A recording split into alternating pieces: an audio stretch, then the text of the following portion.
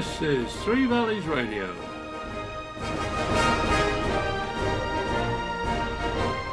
Welcome to another edition of Football Bloody Hell.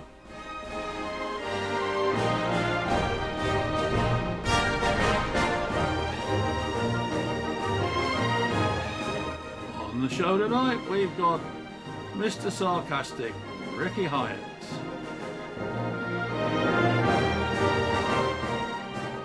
Dave Hilda Pryor's here.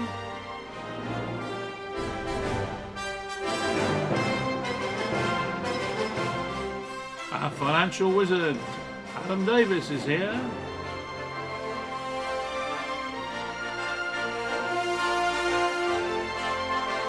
And making up a purely fans edition, it's Ian Welsh.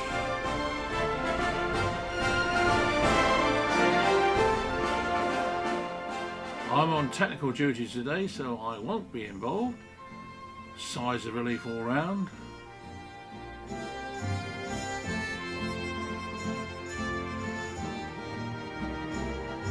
So settle down, relax, get a cup of tea, and let's have a bit of football banter, shall we?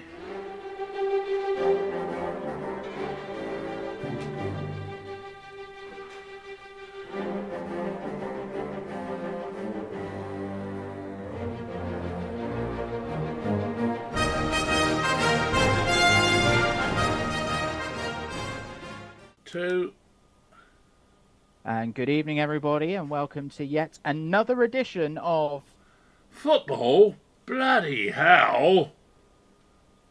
And we've got another Wednesday special for you this evening, and my guests are as follows with Mr. Rick Hyatt. How you doing, Rick? I'm very well, thank you. Thank you for asking, David. How are you? I'm very well. Thank you very much for asking me Excellent. back, Flower. I'm delighted to say that the published Adam Davis is back on the show. How you doing, Adam? Very well, thank you. My ego is doing the world of good, thanks to yourself. We're here to promote, Adam. That is what we're here to do. And making up the podcast this evening, we have the stadium announcer at Hewish Park, Mr. Ian Welch, joins us. How you doing, Ian? Hi, Dave. You all right? I'm not so bad, sir. How are you? Yeah, I'm good. Voice is getting ready for the weekend. Excellent. Yeah. Do you have to do your little vocal warm-ups before the big games on the Saturday, do you? Yeah, pretty much now. It's all rehearsed now. So, sticking with Yeovil Town then, because obviously it all kicked off last weekend.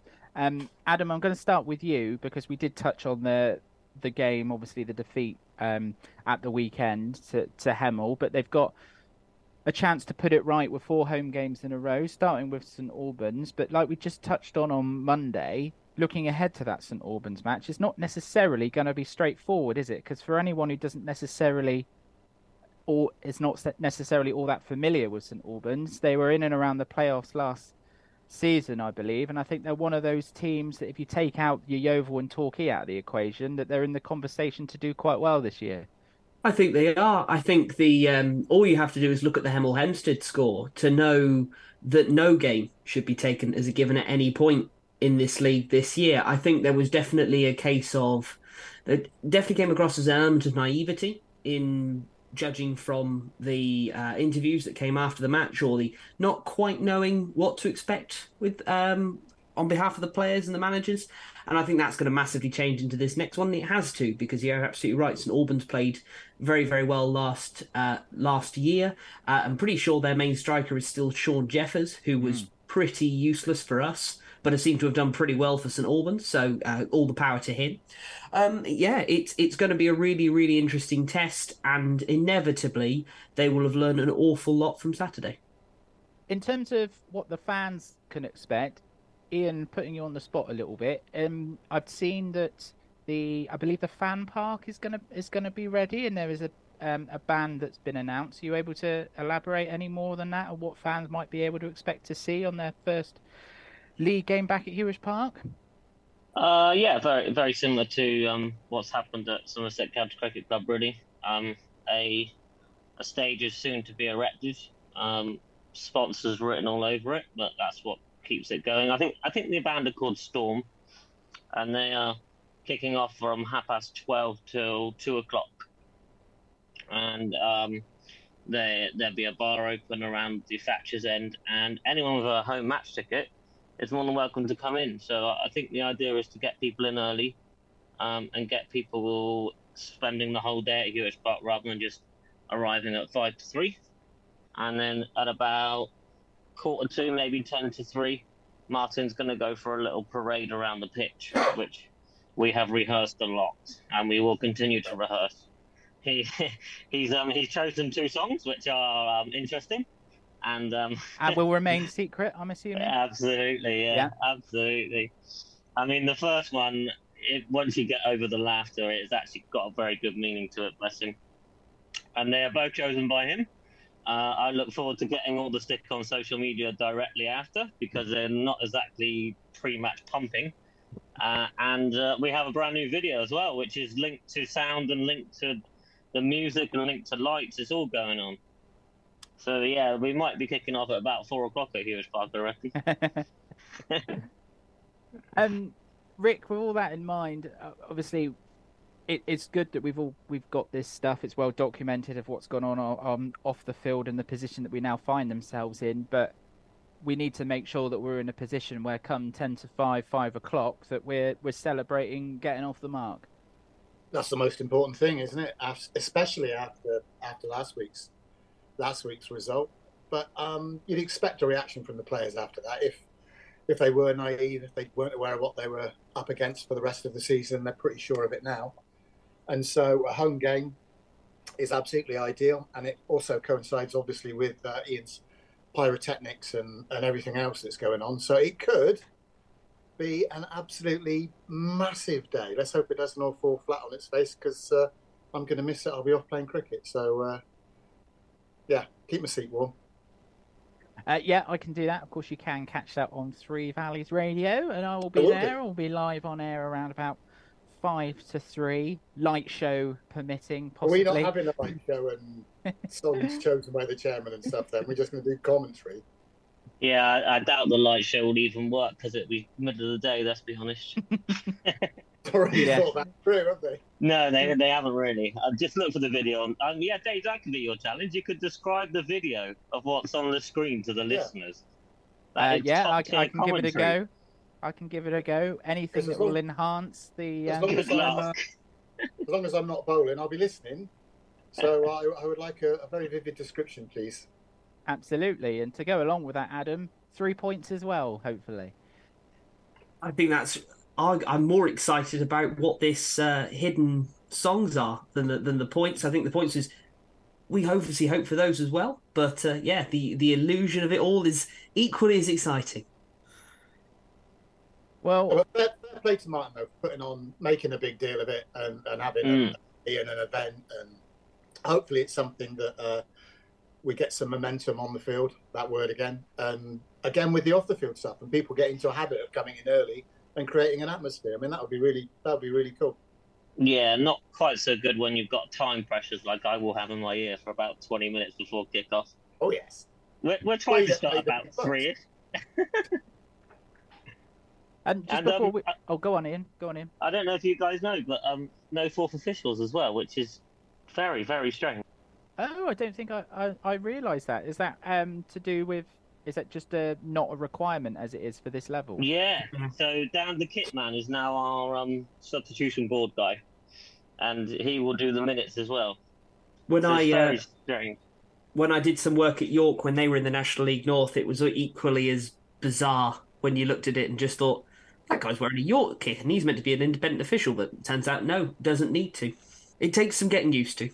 Ah, that would have been quite a good sort of fan competition then, to get to stand there and show everybody the board of the minutes, because as we spoke about on Monday as well, the minutes are going to be much more this time around.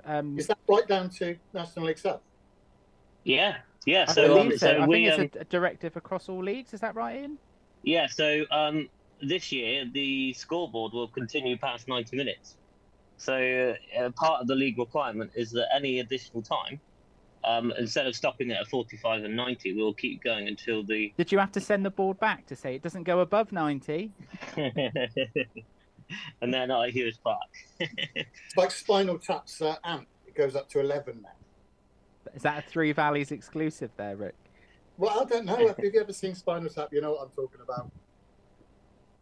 It's all very weird, though. I must admit, seeing Dan the Kit Man in the middle of the park, halfway line with the board up, is just very, very strange. Well, moving on from Yeovil then, because as I say, we've got a bit of a preview show this evening, but there was also lots of news that broke today. I guess the biggest one, Adam, I'll throw it back to you, was Wolves losing their manager today in Lopetegui. But if you look at the reports over the last 5 days or so, it definitely had that air of one that was coming. And not only is he on his way out, but they've also found his replacement already in Gary O'Neill. What have you made of the whole affair? If I was a Wolverhampton Wanderers fan, I would be very, very concerned. I think there is a lot of problems going on at that club that are more to do with off the field. There is definitely a looming fear over FFP. There is definitely a looming issue over the ownership of the club. I was just going to ask you that, Adam, if you got a little intel on their financial side of things, because I'm guessing, well, if rumours are to be believed, that was pretty much the reason of why the manager ended up leaving. Yeah, and that's very, very common up and down the leagues for it to have something like that. But it's particularly worrying given the huge level of spending that Wolves had previously done. I think they're starting to go. There's an element of going in the same direction that Everton went down, which was obviously really, really pushing it on the FFP perspective. They lost a lot of money over COVID. A lot of their signings that more recently have not been, I would say, up to scratch as they had been when they first arrived at the Premier League. It's a real concern generally for them. They're still making fairly decent money, but they lost well over £40 million last year in 1 year alone, which is really quite high. And they've not been able to make up with that with any signings of any real note. They've lost people like Ruben Neves and João Moutinho and Raul Jimenez, players that were sort of players we came to associate with Wolves for quite a while now, and that's been largely to get rid of them off the wage bill due to the, I think, looming issues there. The ownership is a Chinese consortium. They have been since they got promoted. There are wide-scale political changes out in China at the moment that are still suffering from issues that are related to COVID, as well as general lack of interest in investing in football anymore, right from the very top of China, which we saw when they first bought the club. It's why we also see problems at West Brom at the moment as well. So, yeah, a real concern for them there. On terms of the managerial side, Lopetegui is an excellent manager. He got them out of a hole, but was chances are very expensive. If he can't, and if he doesn't have the budget to work with, I think he was in a position to walk away. Whereas Gary O'Neill has worked with limited budgets. He is an excellent coach, did wonderful stuff with Bournemouth. I think he was unfairly sacked at the end of last year. So perhaps he can do some real interesting stuff. Whether he can do it with, 4 days till the beginning of the season, could be less than ideal. Yeah, what have you made of the appointment they've brought in, Rick? Because, from a fan's perspective, when you lose someone like Lopetegui who's got a reputation and he's been with the Spanish national team, won the Europa League with Sevilla, who hasn't won the Europa League with Sevilla, but no, in all seriousness, he was Real Madrid manager as well for a stint. To obviously go from that sort of pedigree to somebody who got the job at Bournemouth because obviously what happened with Scott Parker, and then they made a change in the summer. So you can understand the underwhelming nature of it from the fans' perspective, but at the same time, maybe he's probably the best of what's available that you could argue when you've only got 5 games before their Monday night game against United. Yeah, you could argue that finally they're cutting their cloth according to their finances. They haven't done it with players previously. Now they've been forced into a situation where they've got to do it with the manager, who, as Adam said, I think he was harshly treated at Bournemouth with the job he did there. So in that sense, it's not a bad appointment managerially. It's not an ideal time. 3-year deal? You surprised at that? But a 3-year deal is not worth the paper it's written on, is it? So well, yeah, that's very true. All that means is the amount of time they have to pay him up when they give him the give him the push. So But then again, it's see a financial fair play coming to bite everybody except the big boys from Stockport, it seems. Before I elaborate on that, I shouldn't have taken a sip of drink as you just you finished that comment. But Ian, I'll throw it to you because you're I would say you're fair to say you're a Gary O'Neill fan, aren't you, of what he did at Bournemouth last season? So do you see that one being a good fit, or as Adam's alluded to, do you think it might be more that his hands are tied a little bit because of the financial situation and it might be a bit of a struggle for them this year? Yeah, I like Gary O'Neill. I think he's done very well. He did very well with Bournemouth. Sort of came out of nowhere. He got quite a few youngsters from the academy into first team football. So I'd probably suggest that's what he needs to do at Wolves. He's not going to get much backing, let's be honest. But Adam is right. It's a whole Chinese situation. Same at West Brom. Same at Wolves. But Wolves have got a massive fan base. Their fan base is humongous. I wonder what they all make of it. Yeah, like I say, I think it's one of those where it's probably the right appointment in terms of what they can bring in now. But Adam, like we touched on, when you compare it to somebody's CV like Lopetegui has, then obviously you can understand the underwhelming feeling that's probably amongst most of the fan base at the moment. I think it's a feeling of worrying the club has gone a little bit stale or a little bit asleep at the wheel, particularly at the very top there, that assumed that they'd always be all right. They'd always perform quite well. They obviously made an astronomical run when they first took over at the club and got up as far as... Is this a warning to the likes of Brighton, Adam, that even though things are going really well, that it only takes a couple of seasons to, not necessarily take your eye off the ball, but feel like that you can't, if you felt that you've overspent in one season, try and then make sure that you balance everything. And then before you know it, you're in a situation where you kind of find yourself in... sort of a do or die situation before the season starts. I think from a financial perspective, outside of perhaps 7 clubs in the Premier League, every single one of them can conceivably be relegated at any one point, at any year. All we had to do is look at the fact that Leicester went down last year. Southampton had been very well established for a previous 10 years. Leeds are very much a similar bracket to Wolves, where they had a decent rise under an interesting manager and didn't necessarily sign as well as they could have done, and back down they plummeted to where... Adam, I can't believe you've managed to bring up Leeds onto a podcast when we're going up to a Premier League preview, and Rick's going to be like, "Oh, I can't even talk about Leeds this year," and then you've popped them in already. I'm sure we'll be really pleased with that. Oh, I'm very sorry, but it is true though. I think there's a lot of similarities between them. I don't think it's necessarily quite as fair for Brighton. Brighton seem to have a very clear set out strategy and have got an excellent recruitment policy, and clearly are very, very, there's a very strong culture within it that I think it stands above pretty much all other Premier League sides. But financially, based on who can they bring in, how much they can spend, everyone outside of about 7 clubs can realistically be relegated. So yeah, absolutely. It only takes 3 or 4 duds to really spell true issues at the club. Moving on to the transfer bids that we've seen today, because Rick, I'll throw it to you because it looks as though I know where you're going. Manchester United are now going to accept 30 million for Maguire, and West Ham look like the same price has now been accepted for Ward-Prowse as well. We spoke about the fact that West Ham are really struggling to get deals over the line, but it looks like that they might now be motoring on with a couple of David Moyes' targets now.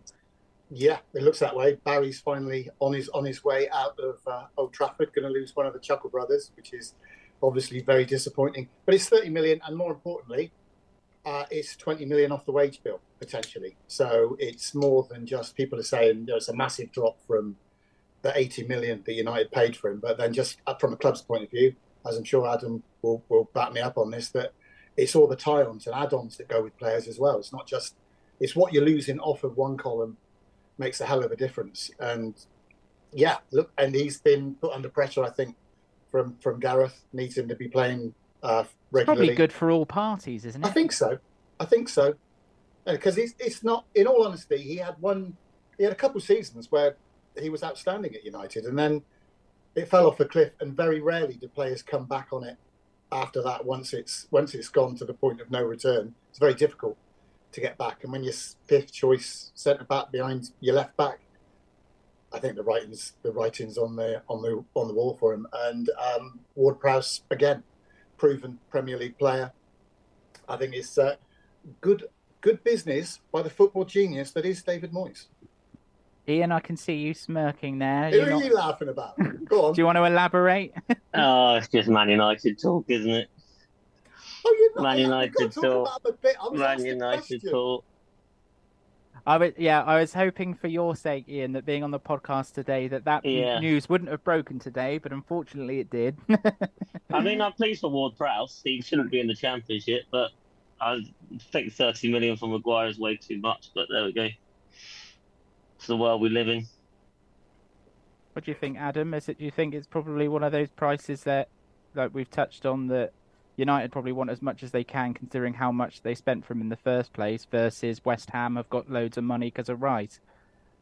I think it's actually quite a good price for him.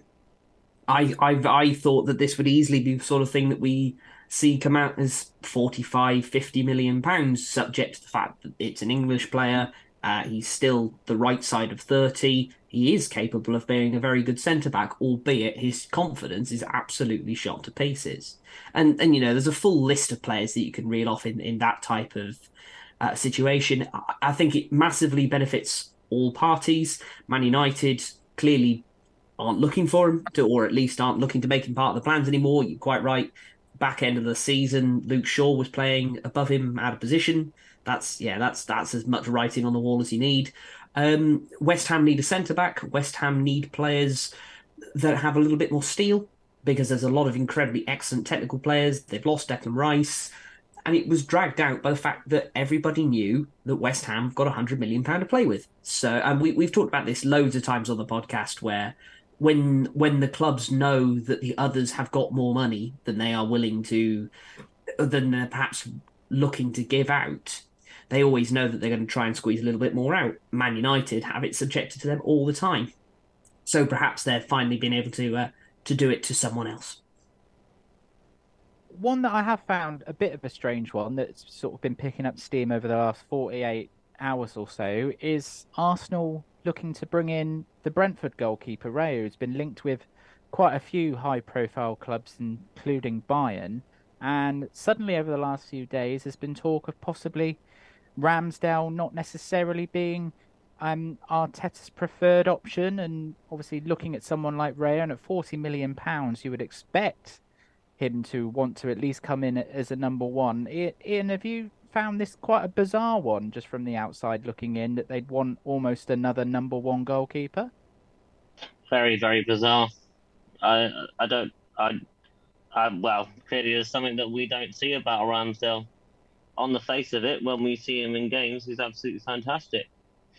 He's probably one of the best shot stoppers around. Was again in the Community Shield, wasn't he? He had a really good game last week. Kept them in it by all accounts. But it does. I just wonder if it's like one of those the managers doing a bit of psychological thing there of, I'm going to get someone who's going to perform at your level, so then you're going to be a bit better and your levels will go up a bit. I don't know if there's a bit of psychology by Arteta, but I did also see, actually, it was Arsenal's media day, and Arsenal's therapy dog has got his own little Instagram now, because they were able to take some pictures of him. What do you know? Are you able to give out to the listeners the Instagram handle if they want to give that a follow? No, because I can't find it. I will do.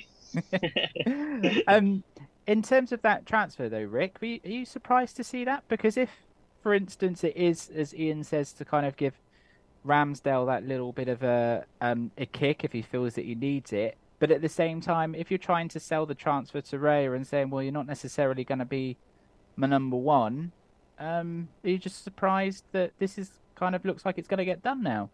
So it's an awful lot of money to pay for a backup goalkeeper if he's not going to get games. But then Arsenal obviously are an easy sell now that they won the World Cup on Sunday. So who wouldn't want to go and be part of Arteta's marvellous group of individuals? I might be able to provide a little bit more context to it than Rick's comments. Please. So I have a friend who is quite well connected to Arsenal. And That's has always a mentioned- good start. always a good time. I know, but he mentioned. I actually spoke to him yesterday about this because I questioned him about why sign someone so expensive as a backup keeper. What he highlighted was it actually might look like Ramsdale will become the backup. The reason because it's all to do. This is where it gets into the reams of conjecture and really.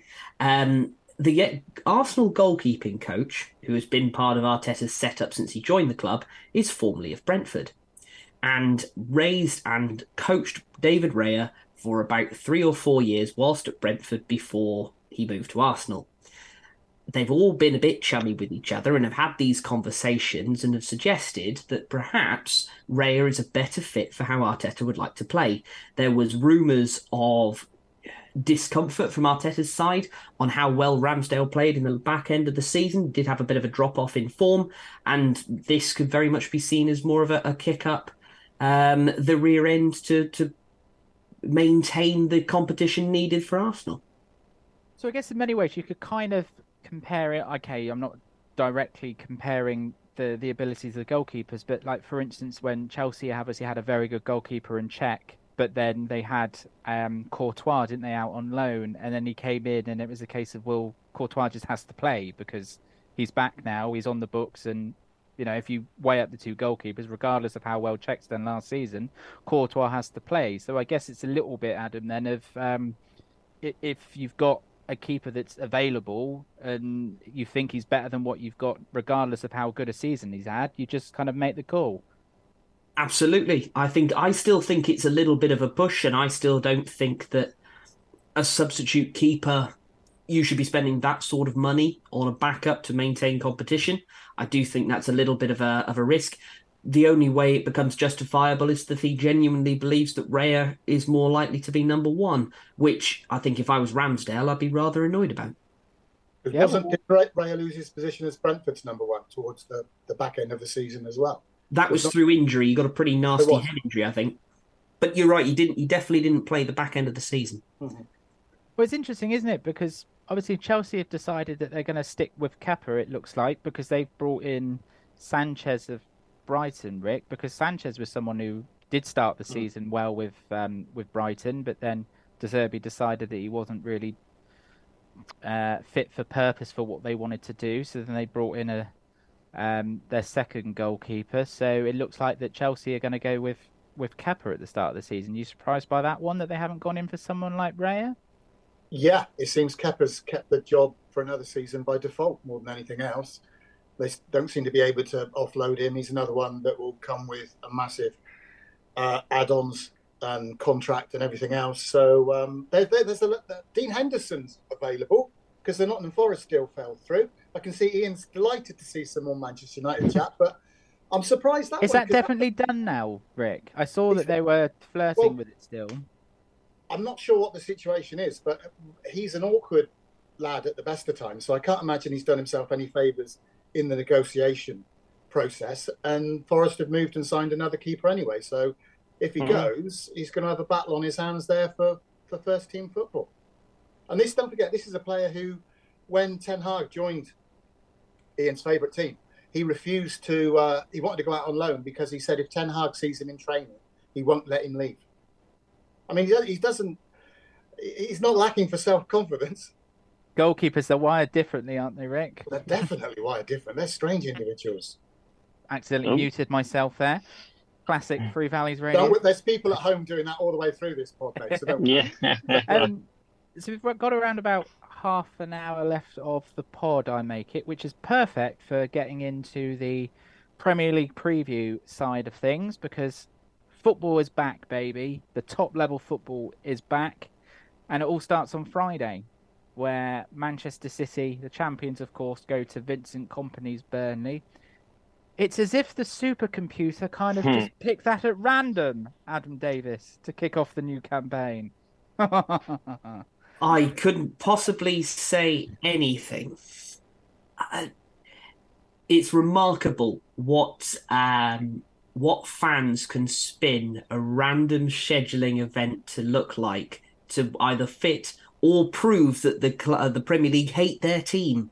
The amount of people I see of clubs all and down the land, and I think if you tot them all up, it's almost as if every single club are convinced the Premier League hate them. Well, I don't think that really works if all 20 of them feel that that's the case.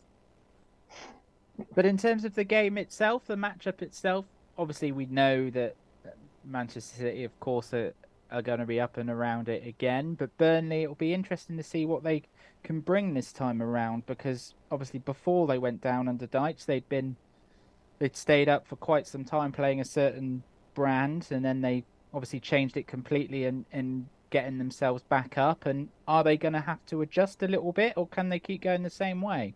No bigger test. No, I think this is probably the most quintessential or most opportune test for Vincent Kompany's side.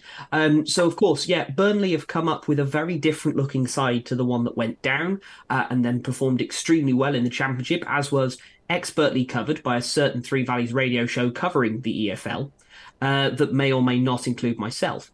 But what we do have is an even stronger Burnley side now in the Premier League. As of today, they signed one of my personal favourite players in the form of Sander Berg from Sheffield United. Oh, that's been completed, has it now? Yep, as we're recording it within the last 2 hours, which has been a real blow to me, given that I formerly worked for Sheffield United and really liked Sander Berg, and now he's gone to what I would see as a little bit of a sideways move, but firmly a Burnley side going in the right direction. They played with incredible levels of possession throughout the season last year, and it's been quite clear that Vincent Kompany was so heavily inspired by the tactics of Pep Guardiola. Why wouldn't you? Because for all of the many faults that Man City may or may not have, they do have an excellent manager. And we saw this in the FA Cup last year. Burnley played Man City in I think it must have been the 5th round or something, and got tonked 5-0 because they tried to play Man City at their own game. Whether they'll stick to their principles and continue to play... They could potentially learn from that very game, possibly. Well, I think it either goes one of two ways. You either continue down the same path of high possession, in Pep-inspired, but you have to slightly tweak it because Kevin De Bruyne is rather good at football, or you go the complete opposite and you try and shut up shop. But people do that a lot against City and still get thumped. So for them, they might even see it as more of a positive to just get this game out of the way and then be able to focus more on... I don't know what they've got in other fixtures in the first couple of weeks, but if you're playing people they're more used to or ones that might fit their style better, Sheffield United and Luton, for example, they might find themselves in a far better position. Ian, with that in mind, it still wouldn't be surprising if Manchester City end up with 3 or 4, if, as Adam suggests, that they might go the way of playing that same way that brought them up. Then maybe Man City isn't the team to do that against, and you might get a rude awakening on night 1, as it will be. Yeah, match day 1 is going to be a bit of a shock for Burnley. I think there's no Man City are as tough as it gets. And, if they try and match them, which they tried in the FA Cup, then there's only one result. And let's be honest, there's probably going to be one result anyway. But these Friday night games, these Sunday evening games, they don't do anything for fans, do they? They don't worry about the fans travelling. They don't worry about any of that sort of stuff. Is it Friday night football? I think it might be. I think there's Friday night football right up until the first international break this year, so in the first 4 weeks. Wow, gosh. And there's going to be Saturday night or Sunday night games as well, late kickoffs, so that messes everybody's travel plans up as well. But in terms of the game itself, Rick, on the flip side, if Burnley were to pull it off, and it's just the ultimate start to the season, isn't it? So there is an incentive there, no matter how difficult it will be. Yeah, but they're not going to, are they? I'm trying, Rick. I'm trying. They're going to. It's nice because then Sky get to put Manchester City on top of the Premier League after Friday evening's fixture, so it fits in what they want. But you could argue that Burnley actually did a remarkable job getting out of the Championship, because it's like they played Premier League football in a league that does tend to be a bit more basic at times, and to get success with the way they did it in that division was commendable. But didn't they have 2 Man City players on loan there as well? So they're not going to be with them again this season. So that's going to make it tougher for them. But they'll be a good watch this year. Certainly different for a bit of a culture shock for Burnley fans, not for what they've been used to with Sean Dyche over the years. Well, if we think it's going to go the way that we think it might, Adam, is it going to be the same in the 12:30 kickoff on Saturday? Because Arsenal play Nottingham Forest, so you could get a very similar kind of situation, might you, where Forest try and play some neat and tidy, nice stuff at the Emirates and could potentially go one way there. I still think that's an Arsenal win in my eyes. Forest are slightly interesting. We thought they might throw even more money at it, and they have signed some players, but we aren't looking at the 30 signings through the door that we saw last year, so we might even recognise some of the names on the team sheet going into this summer. Which Can you imagine if they'd done that again? I would be ringing up FFP and the Premier League myself, questioning how on earth they've done that. So it's, I think it'll be really interesting. I think Forest will be difficult to beat. If I remember, did they beat Arsenal last season? I think they did. So it is towards the end of the season, wasn't it? I think it's not a guarantee. Kept them up. I think it kept them up. Not that any Premier League game really is a guarantee at any point. That's what makes it so entertaining. But I think I still think Arsenal have got a little bit too much. They don't have too many injuries. Declan Rice is looking good. Jurrien Timber has really impressed in pre-season as well. And there's someone else they've signed, but that's completely escaped me. Havertz, who still hasn't quite decided which position he is in yet. So that'll be interesting to see. Plus, you can't look past the likes of Ødegaard and Saka. It's a good Arsenal side, and we just need to all admit it. Don't you think that they'll be a bit exhausted after winning the World Cup on Sunday? Well, very, very possibly. I mean, if they've recovered after the open-top bus parade through North London after winning a major trophy. What if they stopped outside of Tottenham? Very probably. Just to gloat. Well, it's still one more than Tottenham have had in a while, isn't it? Yeah. I suppose. It's very nice of them though, if they did that, because Spurs fans could actually see what a trophy looks like before it disappears off into the distance. In terms of Forest, though, Ian, do you think it might just be a case of if they stay up, then happy days, but that might not be enough for someone like Cooper to keep his job? Because I get the impression that with the pressure that he was under last time, the ownership will probably be thinking, well, we want at least a mid-table top 10 push, which might not necessarily be realistic. Yeah, it looked at times last season that he was going to be sacked according to this source and that source, and then they came out and signed a new deal. So anything really is possible at Nottingham Forest. But yeah, survival's a must. Anything higher than 15th is probably a positive for them. But give them a couple of years, they'll be a well-established Premier League team, I'm sure. They do play some good stuff. And that atmosphere at the Nottingham Forest That's the key, is isn't just it? incredible. That's yeah. the key. Looking ahead to the 3 o'clocks on Saturday, you've got Bournemouth, West Ham, Brighton, Luton, of course. That we'll talk a little bit about them shortly. Everton against Fulham and Sheffield United, Palace. So, just focusing on Luton and Sheffield United. Adam, quickly touching on Sheffield United first, because you've just touched on Berger, or that they've obviously lost to Burnley. They've lost their striker from last season as well, who's gone to Marseille, I believe, and they haven't really got much coming in the other way. Is this going to be a real struggle for Sheffield United this year, you would expect? I wouldn't be surprised if Sheffield United finish below Luton this year, subject to how poor. Not so much, as I say, it's a fairly decent squad that got them promoted. That, you know, it's difficult to get out of the Championship, whichever way you look at it.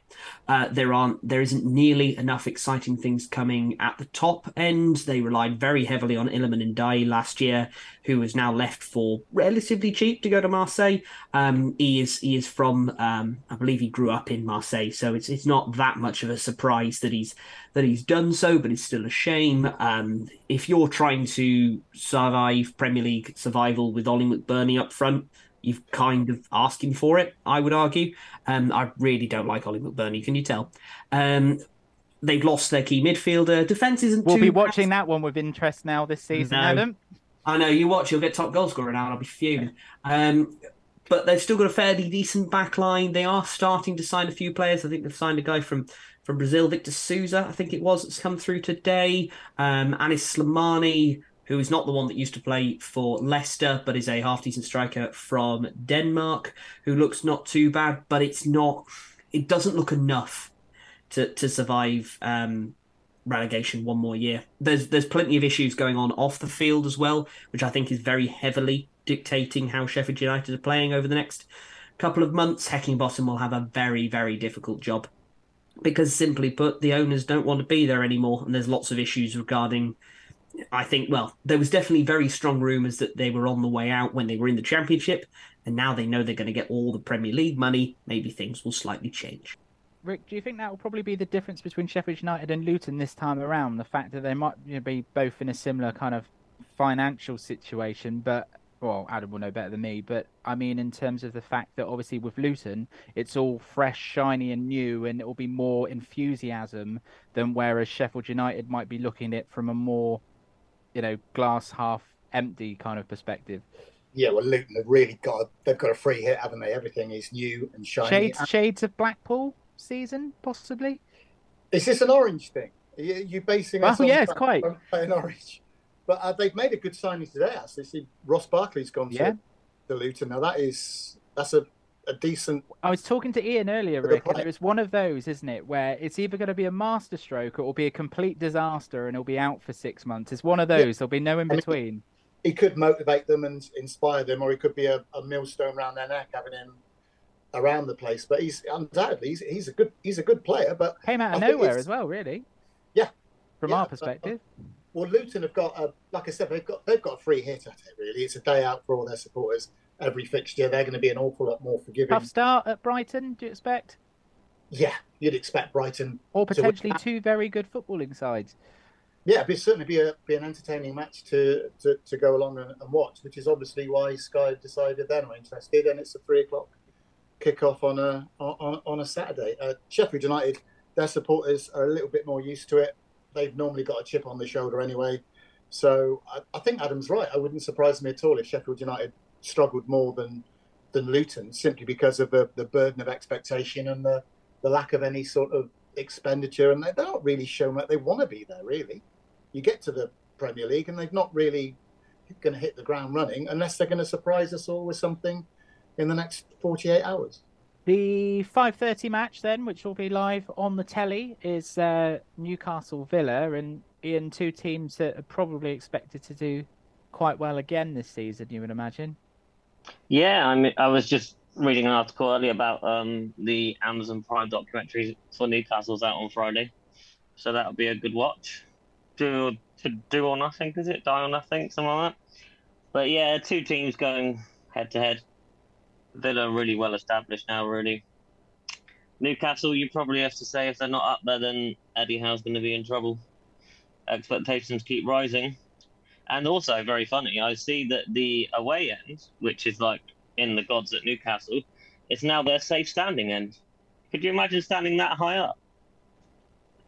It's madness, no good for anyone with vertigo. One other thing about the Newcastle that they've been going to be penalised, as well as adding extra time on for wasting time, which Newcastle were notorious for last season. They love it. I think I saw somewhere that you're only allowed one member of your coaching staff in the technical end. What's Jason Tindall going to do? Somebody's going to have to nail him down to a seat. I mean, Tindall's going to hate that. Mark Cooper and Chris Todd got pulled up on that several times on Saturday. Did they? So it is real. That's a real thing, is it? Yeah. Arteta got the first booking, didn't he, under that rule? Yeah. Asking for a booking. It's about time for that. That's the most annoying thing that whether it be an official or a player can do is wave an imaginary card. Just bugger off. Tindall's going to be out of a job. Is there a shout for Villa to be in the conversation for a potential top four, Rick, or still an awful lot to do, really? I think they'll be in a very similar situation or position in the league as to where they were last season. They got European football. They've got a manager that likes European which they football. Could potentially win. Mm-hmm. Absolutely. They've seen, I think, the whole West Ham situation last season. People mock it. And same colours. You do love a colour. Everything is colour-based this week. But, I mean, West Ham have shown that by winning it, the momentum and the atmosphere around the club and how everybody loves it, and it's a trophy at the end of the day. So it wouldn't surprise me to see Villa have a long run in that, and I think they'll be pushing the European places again next season, whether or not they got enough to break into the top four. But I'd be surprised if Newcastle stay in the top four, because they were ahead of schedule getting there last season. They've got extra burden of games in Europe this year as well, and only one manager in the technical area. I mean, they're going to be buggered. This Sunday showing is quite tasty. You've got Brentford Spurs at 2:00. Adam, I'll come to you with that one because that's got the potential of kind of a high-scoring draw. I don't know what you think. I'm very interested in this one because what we will see is truly how effective are Brentford without Ivan Toney, which is still yet to be determined. Brian Mbeumo can do it sometimes, but can he do it with the same level of consistency required? We don't know, because I think Toney's banned until at least January, so that they're stuck with it for 6 months, whichever way we look at it. Plus, they haven't necessarily signed too many forwards that you go, yeah, they're going to get goals there, but you also can't look past the fact that Brentford always seem to do very well and play some nice football and are very difficult to beat. So that will be very interesting. I think it might be I think it's the most unknown match of the whole weekend. The reason for it is because we don't really know how Brentford are going to play. We don't know how Tottenham are going to play either, because Tottenham have a weird pre-season. They've lost to minnows from Singapore and things like that, but then they've also they've played incredible stuff against Barcelona. I think yesterday in pre-season were 2-1 up with 10 minutes to go and ended up losing 4-2 in true Spurs fashion, but played some incredible stuff. I'm really excited about James Maddison for Tottenham. I think he could be really, really good on the proviso Kane stays, which we've discussed before on here, but we still don't know whether he's going to be in a Bayern shirt or a Tottenham shirt over the next couple of weeks, and how well Tottenham adapt to the life under Ange Postecoglou. So it's going to be an interesting one. Nice. Well done. I've been rehearsing. Like Adam touches on though, Rick, it does kind of have that feel of not quite sure what might end up there, because both teams could have the potential to kind of both score and also concede as well. Yeah, it could just be like a basketball match. It could be attacking. You attack, then we'll attack, then you attack, then we'll attack. So and then Spurs lose. Inevitably at the end, but yeah. If when you said, wonder how Spurs will play, I guess badly, probably.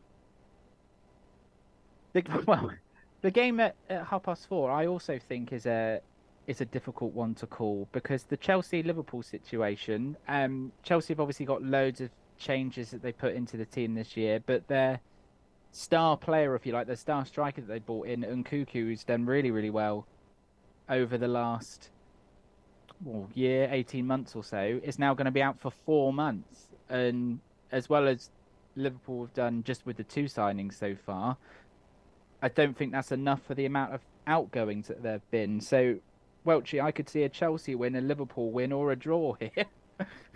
Obviously, it's got to be one of them, but you see what I mean? Yeah. It could literally be anything. Yeah, I mean, last year it was battle for 10th place, so we'll see what this year brings. But no, I think you are right. It could be anything. The Liverpool midfield is lacking, though. It's seriously lacking, so they're going to need to get strength on that. They still need that 6, don't they? Yeah. That guy from Southampton's Liverpool probably going to make 50 million quid and say, there we go, just have it. We're having. It's taken them long enough. It feels like that's just gone a bit silly, hasn't it? When they've gone up to as close as, say, 47 million euros or whatever it is. It's just like, just close the gap now. Come on, guys. Yeah, it's silly. Just pay the money. You know what Southampton are like. We know that we're Southampton's feeder team, so what's there to lose? Rick, do you agree that this game is a little bit of a not quite sure what you might expect from either team? Do you think there's similar for that game as well as the Brentford Spurs match? Yeah, it's one of those ones that you don't think that either of them will be as poor this season as they were last season, because especially Chelsea, apparently they've been playing well. Is there too much change at both clubs? too much change. I think it's inevitable and necessary change from both of them. But I see that the Premier League detectives have been out and they're looking to charge Chelsea with financial irregularities. And A team in blue. A team in blue, but they don't come from Stockport, so clearly they won't be allowed to get away with it. Adam, are you able to elaborate on that? I saw that they've been charged. They haven't been charged for now. They've been charged for There's a lot fine. of that about. No, they've been charged under the Abramovich era. So, do we see whether there's a case of, are they going to get it time barred like we definitely think Man City are going to do? We don't know. Have they definitely pushed it? And should FFP, have they broken the rules? I think they're less likely to have than Man City, simply because Chelsea are very good at selling players, and that usually makes up the shortfall. Will they get a slap on the wrist and a pointless fine? If they have broken it, yes. But we're looking at least 2-3 years ago, and by since then, I think they're more likely to have broken it under the Bowley era than they have the Abramovich era, so who knows? Which is saying something in such a short space of time that he's been the owner. Oh, it's nuts. Abramovich spent £900 million funding Chelsea over a 19-year span. That is just bonkers in terms of the money spent. That's not just... So that's not he's had to put that in. That's how much of a loss they've made in 19 years under Abramovich. And Bowley's gone and blown, 650 million in 12 months? The working man's game, football, you know. Oh, very much so. It's just not the type of work we're used to. Blimey, those numbers are just astronomical, aren't they? So you can confirm, Adam, you're not the investigator that's going into Chelsea then? No. I think I couldn't even possibly say, even if I was. Rick? Who's inherited Jordan Henderson's rainbow laces? I'm assuming he hasn't taken them to Saudi with him. I think they've probably been nicely tucked up in a box ready for someone else who actually means it next time. Have you? Yeah, actually mean. Just occurred to me that I'm wearing rainbow socks. Well, you're very keen on colours this week. It's a coloured theme. So maybe I've taken it on. Maybe at Dave's house, yeah. The last game of the whole, I'm sorry, Ian, but well, this is maybe good for you because the last game is Manchester United Wolves. So the Premier League have put it on last, so you don't have to talk about it till the end, Ian. But as we've just been touching on, the fact that Wolves, with all their issues that they've had this week going into the game, everything would probably point, even if you don't want it to a Manchester United win there. Yeah. Please don't nod on the podcast. It's not good for listeners. I forgot that, yeah. I forgot we're on Zoom and on radio. Yeah. Yeah, you'd have to go for Man United. They are actually a very good footballing side, you know, for all the hate that I do. There it is, Rick. United. There it is. There you go, Rick. Clip that up. There you go. That one. But it's typical, isn't it? This week, if anyone's going to get a new manager bounce, yeah, it's going to be bloody Wolves, isn't it? It's always one of those, Rick, I find, where you're playing a club that's kind of seen in a bit of disarray and you think, oh, yeah, absolute opportunity. But on the flip side, if you then don't win, you've kind of then got no excuses. And it's a no-win situation, isn't it, really? You'd think that anything other than United battering them is going to be... If they win 1-0 or something, it's going to be seen as a disappointment and a failure. Oh, you should be beating Wolves and you should be putting up a cricket score against them. So let's just keep fingers crossed for Ian's sake. Did I see the new signing's got a backstring? Yeah, but apparently was that for walking to the training ground or something? What's wrong with him?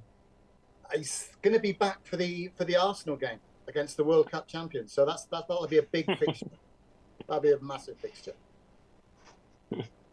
In terms of the top 4 chances, is that the aim, Rick? Or I presume you'd want more than that, but if it turned out to be a top 4 finish again, then you can consolidate it in another year in the Champions League. Is that good enough at this point in time? Are you snapping my hand off for that?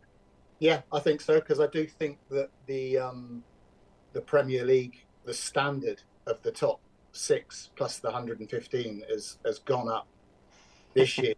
And then whatever number is associated with Chelsea. Exactly, whatever Chelsea's number is. But I think that the standard of that group has increased Liverpool won't be as bad again. Chelsea won't be as bad again. So it's going to be even harder for those second, third, and fourth places. So I think if you fall into that, then you've had a good season. So yeah, I'd settle for the same achievements as last year, definitely. So I think I'm right in saying we've probably got about 3 or 4 minutes left until the producer might tip me the wink in a minute. Around about 5 minutes left to go. And boys, can you believe it? We've completed our Premier League preview, which is amazing because we don't always get through a running order on this show because we're just so passionate about what we talk about and we end up going on tangents. Forky's not here, is he? He's gone straight in with a culprit there. Have we mentioned every team for the first time ever? Not quite. I did kind of brush over some of the 3 o'clocks. So Everton, we'll do that now. Everton, Fulham. I personally still think, obviously easy for me to say as a Liverpool fan, but I still think it might be quite a struggle for Everton because, Adam, if you look at the type of player that they brought in, you know, they've got the likes of Danjuma, Ashley Young, of course, bags of experience, but I don't think that's necessarily going to solve their goal-scoring issues that have been the main issue. No, not necessarily, but you can never write off a Sean Dyche side for being difficult. There is that.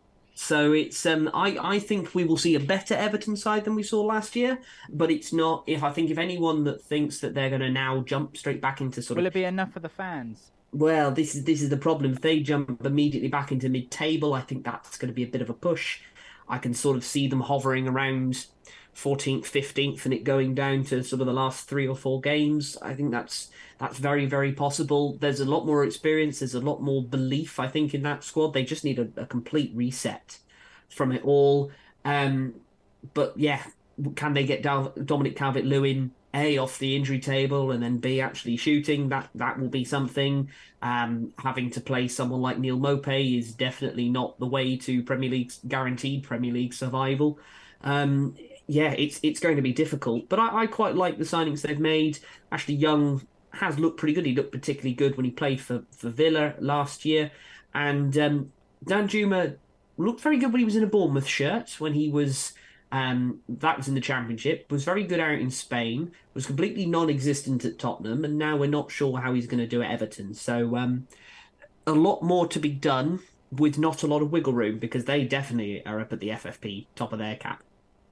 Is it the last season at Goodison as well? It will be. I'm told the stadium is coming along very nicely. I've got quite a few friends that are based out in Liverpool. It's taking shape very nicely now. What league they'll be playing in? I think it's a huge shame if they end up in the Championship with that quality. That'll be the narrative all season, won't it? It was the same when West Ham went into their new ground, that it was just they can't be in this ground in the Championship, and that'll be the line that's said all year, I expect. I reckon it's going to be a case of, if I have a pound every time I hear it, I'll have earned quite a lot of pounds by the end of the season. Make sure you declare them all.